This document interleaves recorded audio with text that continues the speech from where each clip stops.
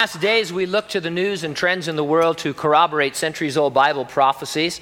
The Apostle Peter, writing about the last days, had a lot to say about Noah and the global flood. Jesus also singled out the days of Noah as a reference to what would be happening in the last days. And so we would expect there be lots of news about Noah since we're in the last days, and there is. First, let's mention the Hollywood movie that's going to be released starring Russell Crowe as Noah. I just want to get this out of the way.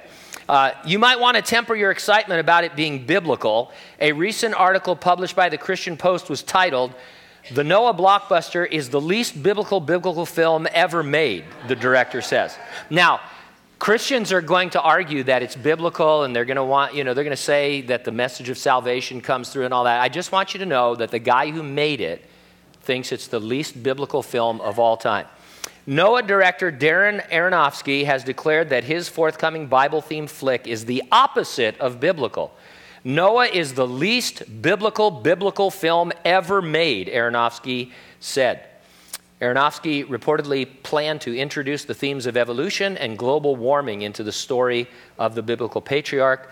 This is not some attempt to tell the Bible story, Dan Gaynor, Vice President of Business and Culture for the Media Research Center, told Christian Post earlier. Now, a Hollywood movie about Noah doesn't exactly fulfill prophecy, although it is interesting to note. In other news, someone forwarded to me an article from USA Today titled, "Hell Diamond Signals Vast Deep Water Deposit." The article reads like this: "A huge wet zone hundreds of miles beneath the surface of the earth could hold as much water as all the oceans put together, according to researchers analyzing a mineral from deep in the mantle. The water is held inside minerals in the transition zone 250 to 400 miles underground. Evidence of the vast reservoir was provided by a water-rich sample of ringwoodite, a mineral that exists deep inside the mantle but has only ever before been seen in samples created in labs or extracted from meteorites. It was found in a battered diamond dug up by miners in Brazil. It's a fairly ugly diamond. It looks like it's been to hell and back," the lead researcher said.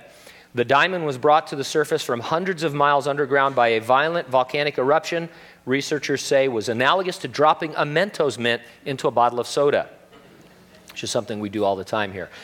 The scientists have several theories, but they don't know how all that water got there. People sometimes ask about the global flood in Genesis, and they want to know where all the water went. Well, maybe now we know. That would be my guess. Now, meanwhile, a recent archaeological find of a 4,000-year-old clay tablet has created a stir. It depicts a global flood and mentions that animals entered a boat 2 by 2. Admittedly, other details are different from the biblical account, and so non-believers say the Genesis story is just one version of many mythological stories about the flood. We would say the Genesis account is the accurate account of the real global flood, for which there's plenty of evidence since it was inspired by God, and these other accounts are mythical representations of it for their own culture. But either way, in terms of what we're saying is that you'd expect Noah to be making big news in the last days, and in fact, he is. Now, we trust the prophecies and promises of God, and one of these that I tell you about every week till you're tired of hearing it is that we are expecting the imminent return of Jesus Christ to resurrect dead believers in Christ, to rapture living believers, including babies, to heaven. When he does, together we will be with the Lord and reunited with our loved ones. And the only question really is then, are you ready for that rapture? And if not, you need to get ready, stay ready, keep looking up, because, ready or not, Jesus is coming. Amen. All right.